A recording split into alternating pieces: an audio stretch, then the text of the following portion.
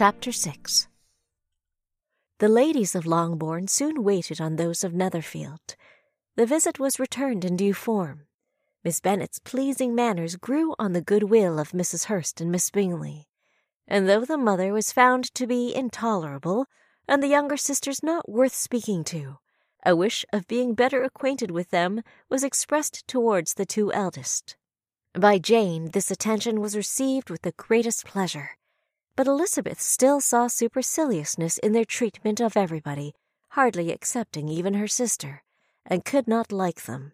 Though their kindness to Jane, such as it was, had a value as arising in all probability from the influence of their brother's admiration, it was generally evident whenever they met that he did admire her, and to her it was equally evident that Jane was yielding to the preference which she had begun to entertain for him from the first, and was in a way to be very much in love, but she considered with pleasure that it was not likely to be discovered by the world in general, since Jane united with great strength of feeling, a composure of temper, and a uniform cheerfulness of manner, which would guard her from the suspicions of the impertinent.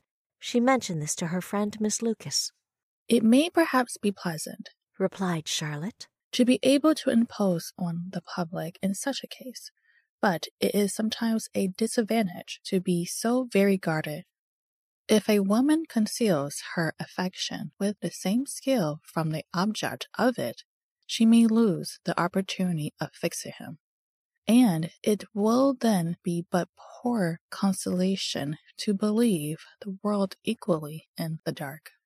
There is so much of gratitude or vanity in almost every attachment that it's not safe to leave any to itself. We can all begin freely, a slight preference is natural enough, but there are very few of us who have heart enough to be really in love without encouragement. In 9 cases out of 10, a woman had better shew more affection than she feels. Bingley likes her sister, undoubtedly, but he may never do more than like her if she does not help him on." "But she does help him on, as much as her nature will allow. If I can perceive her regard for him, he must be a simpleton, indeed, not to discover it too." "Remember, Eliza, that he does not know Jane's disposition as you do."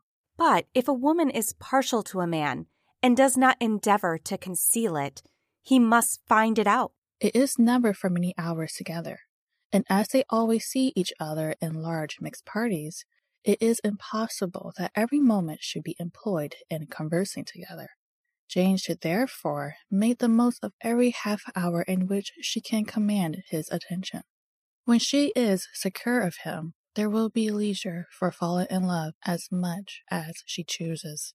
"Your plan is a good one," replied Elizabeth, "where nothing is in question but the desire of being well married, and if I were determined to get a rich husband, or any husband, I dare say I should adopt it. But these are not Jane's feelings. She is not acting by design. As yet, she cannot even be certain of the degree of her own regard, nor of its reasonableness. She has known him only a fortnight. She danced 4 dances with him at Meryton. She saw him one morning at his own house, and has since dined in company with him 4 times. This is not quite enough to make her understand his character." "Not as you represent it. Had she merely dined with him, she might only have discovered whether he had a good appetite. But you must remember that 4 evenings have been also spent together, and 4 evenings may do a great deal." "Yes, these 4 evenings have enabled them to ascertain that they both like 21 better than commerce, but with respect to any other leading characteristic, I do not imagine that much has been unfolded." "Well," said Charlotte, "I wish Jane success with all my heart, and if she were married to him tomorrow, I should think she had as good as a chance of happiness as if she were to be studying his character for a 12-month. Happiness in marriage is entirely a matter of chance. If the dispositions of the parties are ever so well known to each other, or ever so similar beforehand, it does not advance their felicity in the least. They always continue to grow sufficiently, unlike afterwards, to have their share of vexation. and it is better to know as little as possible of the defects of the person with whom you are to pass your life. You make me laugh, Charlotte, but it is not sound. You know it is not sound, and that you would never act in this way yourself. Occupied in observing Mr. Bingley's attentions to her sister, Elizabeth was far from suspecting that she was herself becoming an object of some interest in the eyes of his friend. Mr. Darcy had at first scarcely allowed her to be pretty. He had looked at her without admiration at the ball, and when they next met, he looked at her only to criticize. But no sooner had he made it clear to himself and his friends that she had hardly a good feature in her face, than he began to find it was rendered uncommonly intelligent by the beautiful expression of her dark eyes. To this discovery succeeded some others equally mortifying. Though he had detected with a critical eye more than one failure of perfect symmetry in her form, he was forced to acknowledge her figure to be light and pleasing, and in spite of his asserting that her manners were not those of the fashionable world, he was caught by their easy playfulness. Of this she was perfectly unaware.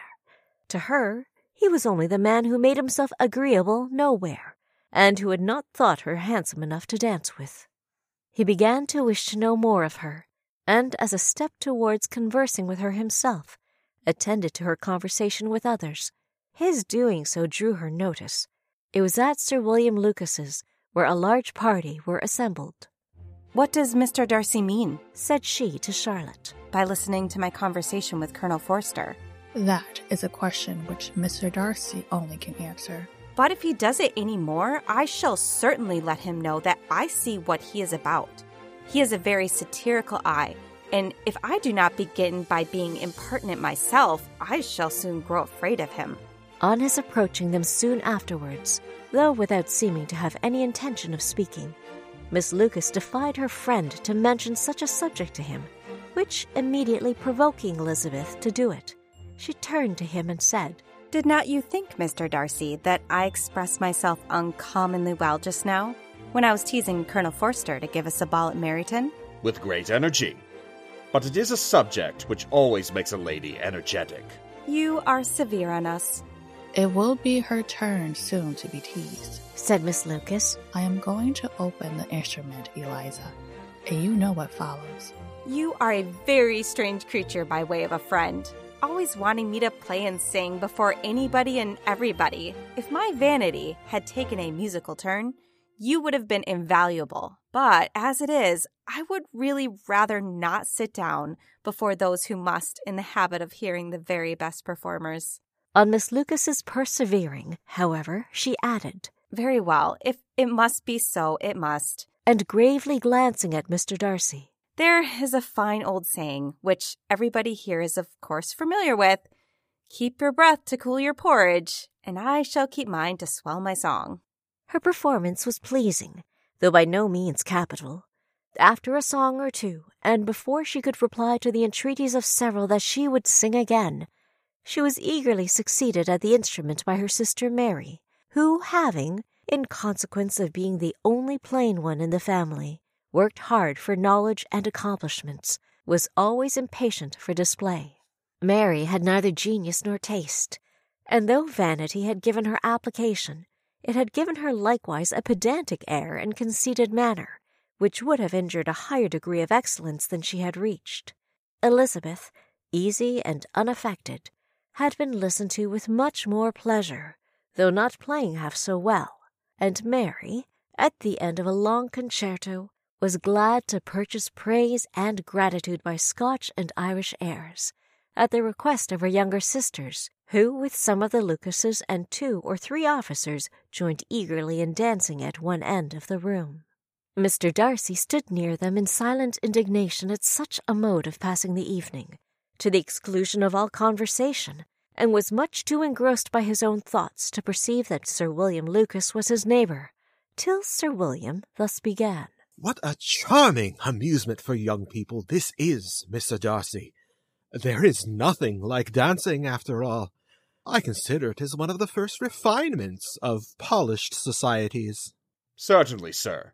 And it has the advantage of also being in vogue amongst the less polished societies of the world. Every savage can dance. Sir William only smiled. Your friend performs delightfully. He continued after a pause, on seeing Bingley join the group. And I doubt not that you are an adept in the science yourself, Mr. Darcy. You saw me dance at Meryton, I believe, sir.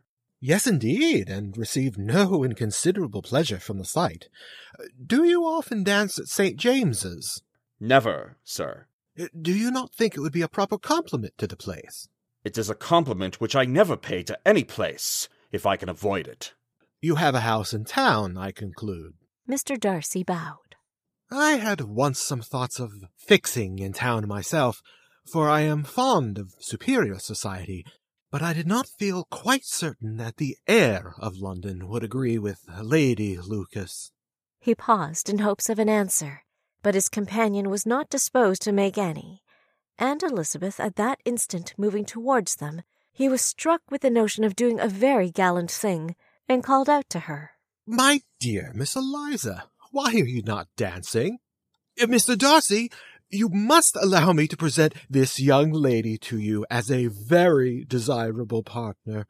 You cannot refuse to dance, I am sure, when so much beauty is before you. And taking her hand, he would have given it to Mr. Darcy, who, though extremely surprised, was not unwilling to receive it, when she instantly drew back, and said with some discomposure to Sir William, Indeed, sir, I have not the least intention of dancing. I entreat you not to suppose that I move this way in order to beg for a partner. Mr. Darcy, with grave propriety, requested to be allowed the honour of her hand, but in vain. Elizabeth was determined, nor did Sir William at all shake her purpose by his attempt at persuasion. You excel so much in the dance, Miss Eliza, that it is cruel to deny me the happiness of seeing you. And though this gentleman dislikes the amusement in general, he can have no objection, I am sure, to oblige us for 1/2 hour. Mr. Darcy is all politeness, said Elizabeth, smiling. He is indeed. But considering the inducement, my dear Miss Eliza, we cannot wonder at his complaisance, for who would object to such a partner? Elizabeth looked archly and turned away. Her resistance had not injured her with the gentleman, and he was thinking of her with some complacency, when thus accosted by Miss Bingley. I can guess the subject of your reverie. I should imagine not. You are considering how insupportable it would be to pass many evenings in this manner, in such society, and indeed I am quite of your opinion. I was never more annoyed. The insipidity and yet the noise, the nothingness and yet the self-importance of all these people. What I would give to hear your strictures on them. Your conjecture is totally wrong, I assure you. My mind was more agreeably engaged. I have been meditating on the very great pleasure which a pair of fine eyes in the face of a pretty woman can bestow. Miss Bingley immediately fixed her eyes on his face, and desired he would tell her what lady had the credit of inspiring such reflections. Mr. Darcy replied with great intrepidity. Miss Elizabeth Bennet. Elizabeth Bennet, repeated Miss Bingley. I am all astonishment. How long has she been such a favorite? And pray, when am I to wish you joy? That is exactly the question which I expected you to ask. Lady's imagination is very rapid. It jumps from admiration to love, from love to matrimony in a moment. I knew you would be wishing me joy. Nay, if you are so serious about it, I shall consider the matter as absolutely settled. You will have a charming mother-in-law indeed. And of course she will always be at Pemberley with you. He listened to her with perfect indifference while she chose to entertain herself in this manner, and as his composure convinced her that all was safe, her wit flowed long. This was Chapter 6 of Pride and Prejudice by Jane Austen. This chapter was beautifully narrated by Loretta Chang. Elizabeth Bennet was voiced by A.J. Marie. Charlotte Lucas was voiced by Kay Hill Johnson. Mr. Darcy was voiced by John D. Benedict. Sir William Lucas was voiced by Daniel C. Sheffer. And Caroline Bingley was voiced by Ash Miller. Thanks for listening. Our next chapter will be out in a couple of weeks.